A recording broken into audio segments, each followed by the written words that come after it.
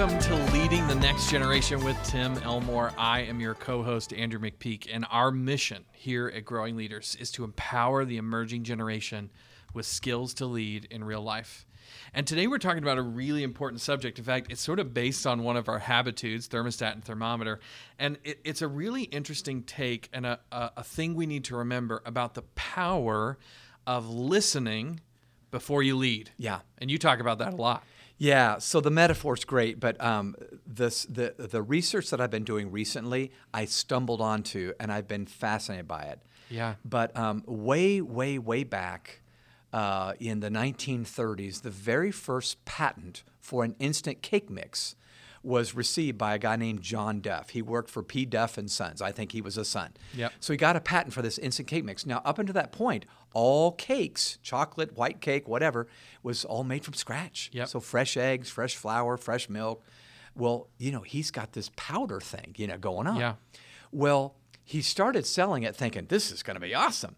But it didn't sell. This was 1933. So he thought, well, we're in a Great Depression, and Maybe they did that's know it the was reason. an economic Yeah. down. That must be the reason. Yeah. Fast forward about 15 years, 1947, General Mills, who has a brand called Betty Crocker. Betty Crocker is still around. So is General Mills. Yep. They came up with their own instant cake mix and thought, well, you know what?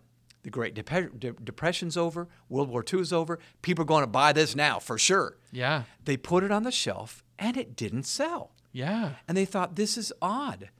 Society is moving towards speed and convenience. Surely an instant cake mix would be the first thing a woman would buy, a housewife would buy. But she didn't. And so here's what the Betty Crocker brand decided to do that I thought was brilliant.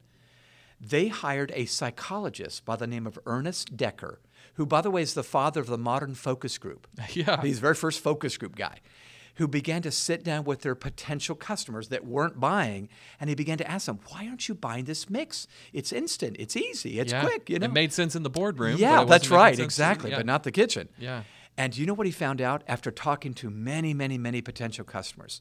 He found something out that he went back and reported to the Betty Crocker executives, and here's what it was. He said, the customers are saying, we don't feel like this is our cake. Yeah. You're doing too. It's all add water and stir. What's that? I don't feel like I really did anything. So they didn't feel ownership. And so Ernest P. Decker actually advised the Betty Crocker people, just remove one ingredient from the mix and make the customer put it in themselves. Yep. And what they took out, you probably know this, was the eggs. Yep. You add eggs and water and stir. And the sales took off. Yeah. Over the next 10 years, sales tripled. No, I'm sorry, 2 years. It was just crazy. But the point was they had to stop with their assumptions and all the push they were putting on and had to listen. And once they listened, they found out why it wasn't being bought. And by the way, there's a couple of lessons. Any teacher that might be listening, maybe we're doing too much for the students. Maybe we need to. Maybe they need to do something let themselves. them do something themselves. But it's clearly a picture of a leader saying, maybe we ought to stop and listen before we sell. And they got their answer. And we might be thinking, what is this most basic concept in the world? Listen to people, right? Yeah. And yet, we have to say that it just feels like it does not happen. It didn't happen in the 1940s, and it feels like it doesn't happen today. Far too often, we're so sure in the boardroom or in the classroom or in our lesson planning room that we know exactly what people want, but it's often the problem occurs because we haven't taken the time to listen before we lead. No doubt. And I'm as guilty as anybody, assuming I got the answer. I make assumptions. Yeah. So I've been, since 1990 probably, gosh, that'd be 30 plus years now, I've been using this metaphor, as many have used this metaphor, thermostat and thermometer. Yes. Basic difference, we all know, but it's now become one of our habitudes, as you mentioned. Habitudes are images that form leadership habits and attitudes. This is all about being a good leader, but we want to underscore the fact that inside of every thermostat is a thermometer. So real quick, the difference between the two, everybody knows. Thermometers simply tell you what the temperature is. Yep. Okay? These are the people who simply reflect the social climates in which they live. Yep. The thermostat actually sets the temperature. And these, of course, are the people who influence social climates in which they live. Now, obviously, we're all doing both all the time. Yep. But isn't it true? You look at a group of people and you go, He's a thermostat. She's a thermostat. Yep. They're pretty much just going with the flow. They're Yep. going, that's the thermometer. Yep. Or you've been in a room and somebody walks in and the temperature changes almost immediately. That's so true. That's a person of influence, right? Yeah. And even when they just walk into a room, you can feel it change. That's exactly right. So, Andrew, I'll never forget among the earliest times I was teaching our Habitude thermostats and thermometers to a group of high school students. Okay. I'm in the room and I've just waxed eloquent. I thought I did a pretty good job, just explaining this great concept, thermostats, thermometers.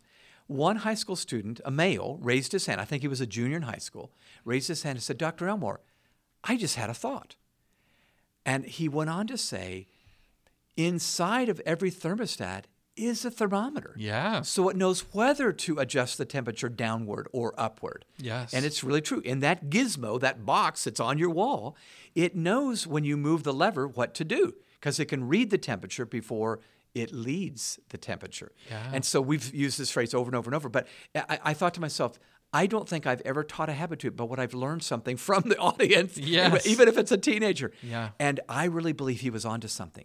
He was simply underscoring, hey, everybody in the room, including Dr. Elmore, be sure you listen first. Yeah. Soak it in. That way you've got wisdom when you say something. Yeah. So I've used two phrases, Andrew, and if you don't mind, I want to just share them real Please, quick, and yeah. I'd love to get your input or feedback on them. One is a phrase I've come to love, context explains conduct. Yes. Context explains conduct. Meaning, if someone's behaving in a certain way and I just don't understand it, I can get mad. Yeah. Or I can get busy listening. And usually once I understand the context of why they're acting that way or why they did that, maybe they just had been sick yesterday or they just lost their aunt or their grandma, to a tragic accident. All kinds of understanding comes my way. But I got to learn the context before I understand the conduct. Absolutely. The other little phrase I use for my own benefit is stories inform strategies. If I don't understand what's going on, I need to read before I lead. If I hear their story, it will inform my strategy. Absolutely. Let me say it again, listeners. If I hear their story, it informs my strategy. I just am going to be wiser. And I know this seems so simple. You're probably feeling like I'm insulting your intelligence. I don't mean to, but don't we fail, especially if you're a strong leader. You're headstrong, stubborn, we're going to do this, Yeah. and come on, So anyway, I just feel like those two statements have been helpful to me. Yeah, it's really helpful to me because when I've taught this Habitude many times, not quite as many as you have, but as I think back to the times I taught it, one of the things I'll point out is you might be in a room one day and you realize it's too cold in here. We're not excited enough. We're not energized enough, and we need to raise the temperature. Yeah. Or you're maybe in another room where it's too hot. Everybody's Yeah. angry and upset, and you realize you need to lower the temperature. Well, the way to raise the temperature or lower the temperature, step one has to be taking the temperature. That's right. Why are we Acting this way? angry? Yeah. Why are we not motivated? Yeah. And oftentimes there's context for that situation, or there's a story that's not being told. And so step one has always got to be, am I listening to why we got there so I can help ultimately change the temperature? But often we don't think about that the first step of leadership and influence is taking the temperature of the people around you and asking, how did we get here? What am I missing? What context do I not have? It's such an important step. Nobody does this better than counselors and therapists because they're trained to listen and then advise. Doctors are trained to put a stethoscope up to the heartbeat before they prescribe. Wouldn't it be great for us to learn the same lesson? Yes. So I'm going to insert a real quick story, Andrew, that we didn't plan on, but I just was reminded of it. My daughter, Bethany, is a counselor, and she was telling me years ago in her first year in her practice when she was getting her residency and getting her hours, she said one of her colleagues met with a family whose son, little boy, 5 years old, was just acting out crazy, just like running around, screaming around the house. And sometimes 5-year-olds do that, but sometimes when it's obsessive, they go, what is wrong with you? But they started noticing every time they had planned to go out, he just went berserk. And then they started noticing he would scream and then hide. And then eventually he started hiding in the bathroom, locking the door as a 5-year-old. And when he would come out, he had wiped some of his own poop on his arms. And that's when his parents thought, oh my gosh, something is wrong with our child. And they took him into the therapist. By the end of the very first session, after this counselor had the parents step out of the room so she could just talk just for a few minutes alone with this little boy, she had the parents come back in and she said, "Your son's not weird at all." And she began to explain what she discovered. And it's a bit tragic, listeners, so brace yourself. This little boy was screaming, hiding, and rubbing poop on his arms because whenever this family had gone to visit their uncle, extended family, this little boy was being abused. And so he thought to himself, the only way I can keep my uncle from touching me is to rub my poop on. Actually, he was quite smart. Yeah. Now, what we need to do is deal with Uncle Henry. Yeah. But the point is, context explains context. Yeah, instead of what's wrong with this kid, it's what's the situation that's affecting. And hearing his story informs my strategy, and they've worked a great strategy. Yeah. So we're talking about being intuitive. We're talking about the art of listening. But if we'll master this, we're going to be much better leaders. Absolutely, absolutely. You actually read of a story, a really fantastic example of this, of the power of knowing the context from a woman named Erin Meyer, who talked about this concept of reading the air. I love that term. I do too. Will you break it down for us and just talk about that experience? So Erin Meyer is a cultural expert and author. She's quite smart. And she uses this term, reading the air. And it's exactly what we're talking about. So the episode that she talks about as an example of her learning to read the air was she described a time when she spoke to a group of executives, business leaders in Japan. And she's American, correct? She's American. Yeah. She's living in France, but she's definitely American. But she's in a definitely foreign culture. Okay, Yes. So she's with Japanese leaders. When she finished her speech, she asked if there were any questions. And after waiting in silence for a couple of minutes, she smiled and said, "Okay, if there are no questions, I'll close out the session." And with that, she walked to the side of the room. Now, fortunately for her, she had a colleague who was Japanese and said, "Why'd you stop? There were some questions that needed to be answered." And she said, "No, there weren't. I just asked." And I waited a minute and there weren't any questions. And he said, "You missed the cues. In other words, you weren't reading the air." Yeah. He said, "Let me try." And Erin Meyer watched her colleague go back out. He walked to the front of the room, smiled, and asked again, "Does anyone have any questions?" And a few looked up at him, and then he began calling on them one by one to ask their questions. No hands being raised, right? Nope, no hands. Yeah. And Erin, of course, was baffled at this point. I don't understand. And later she inquired, "How did you know there were people who had questions?" And he replied, "Their eyes were bright." Because he understood the culture. He knew they're not going to raise their hand like Americans do and start shouting, that's an "I got this American great thing." thought here." You know? Exactly. They were just looking up, and their eyes, and you see this in audiences. When you do Q&A, sometimes people are not so forward to say, I want to raise my hand. But you know they're sitting on a question. And their eye-to-eye contact with you lets you know, I think you've got something to say. So quickly, there were like 4 or 5 or 6 questions, and it went on another 15 minutes. And Erin said this was reading the air, and it was an art form that I needed to learn. So I think we need to learn this, and this is what we mean when we say every thermostat has a thermometer inside. So we want to get really practical now. Obviously, we've given a lot of great examples. Everybody's probably nodding their heads at this point. We get it, right? Yeah. But I think the question now becomes, how do we do this? Both how do we, as the leader, maybe we're in a classroom or we're working with our kids, or maybe we're a coach in a locker room. How do we practice this? But also, how do we help our students start to practice this? There's probably 1 or 2 students every listener is thinking of right now. Yeah. Who's thinking through, how do I get that student to pick up on the context? They seem to be always missing context when they make a comment or they do something outlandish. So let's talk about what's some practical advice that we can follow. Yeah. So since Generation Z, the kids today are growing up in a world where they might be better at looking at a screen than maybe even reading social cues from a real face. Maybe. Yep. We need to teach this. Absolutely. And we need to learn this first. So let me just throw out a handful of ideas. If you're a teacher in a classroom, a coach with a team, an employer with a group of young people, and you want to model this and teach this, I've got a few very doable steps you can practice right after this podcast is over. Awesome. Let's try them out. First one is this. Pause and observe faces before you speak. So instead of jumping right into this great thought that you've got, I'm sure it's a great thought, but we just do better if we read before we lead. So just look at the faces, see if you see any signals that they're sending. They're tired, they're frustrated, they're impatient, they're worn out, they want to go, they want to stay. All those are just important, and I think that can inform our approach. I love it. Number 2, don't assume your best talk is your best talk in the moment. Yeah. So sometimes we have these little framed speeches. Didn't our mom and dad both have phrases and talks they did? I have phrases and talks I use with Just kids. a couple. That's right, just a couple. Yeah.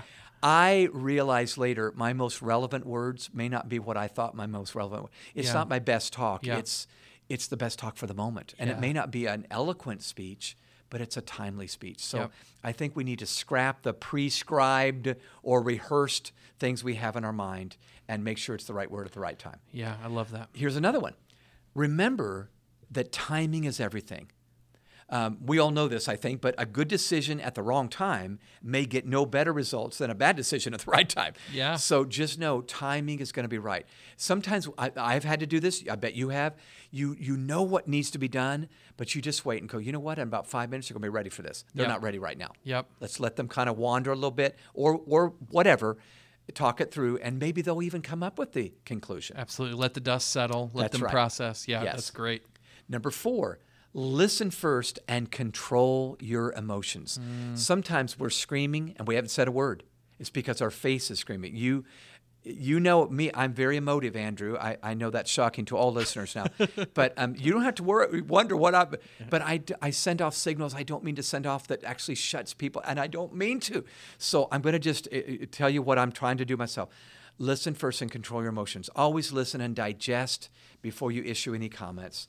While listening, be sure to manage those signals that you might be unintentionally sending. That's so important. Yeah. So important. Love it. Number 5, if possible, inquire about the situation first. So before you go into a group that you know you're going to address, what if you're able to pull somebody aside and say, what's been going on? Yeah. You and I, when we travel and speak, we'll try to get with people before we ever go on the stage.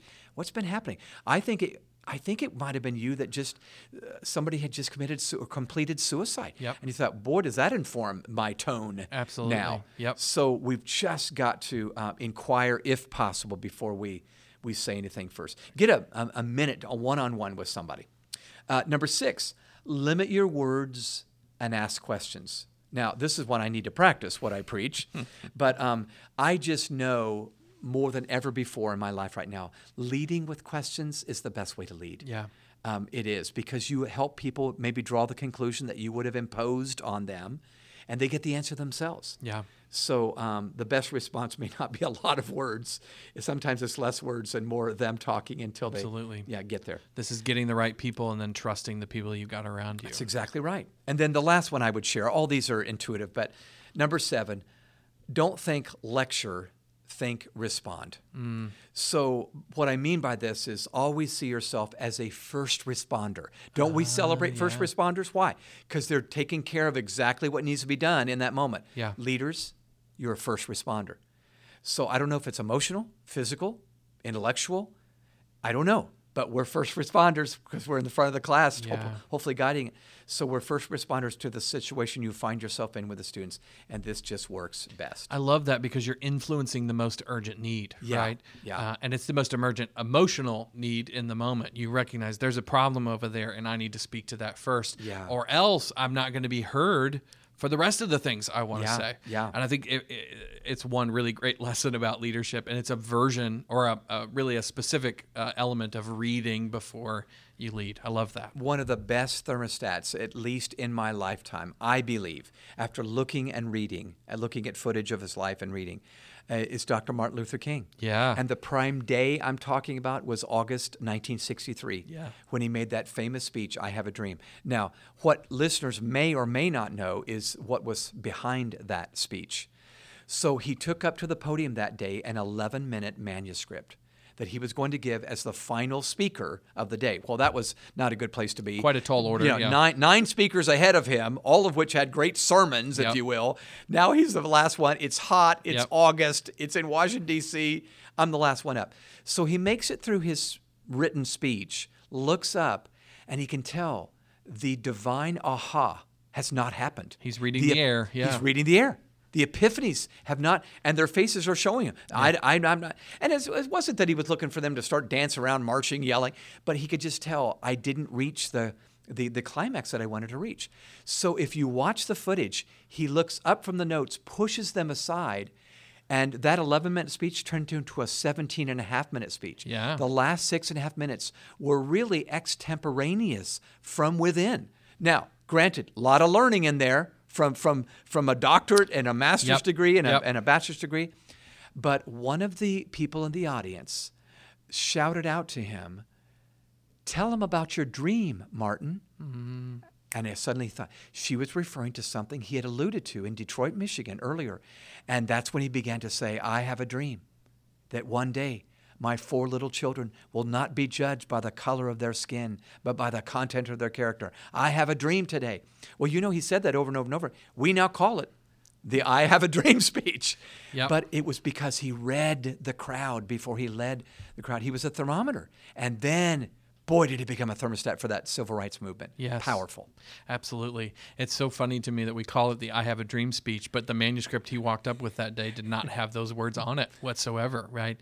If he had not been a thermometer and then a thermostat, we would have missed out on that moment. And think about how many leadership moments down through history were actually defined by not what was planned to happen, but what a great leader recognized needed to happen in the moment. And that's simply what we're asking, both of ourselves, but also hopefully training in our students as well. No doubt. Well, to close out, you and I were talking about a story that you came across years ago, I think, but is such a prime example of both leading and being led. Yeah, it's so and true. is a beautiful example all the same. So do you want to walk us through that? Yeah, it was 2 individuals who played both the thermostat and the thermometer part.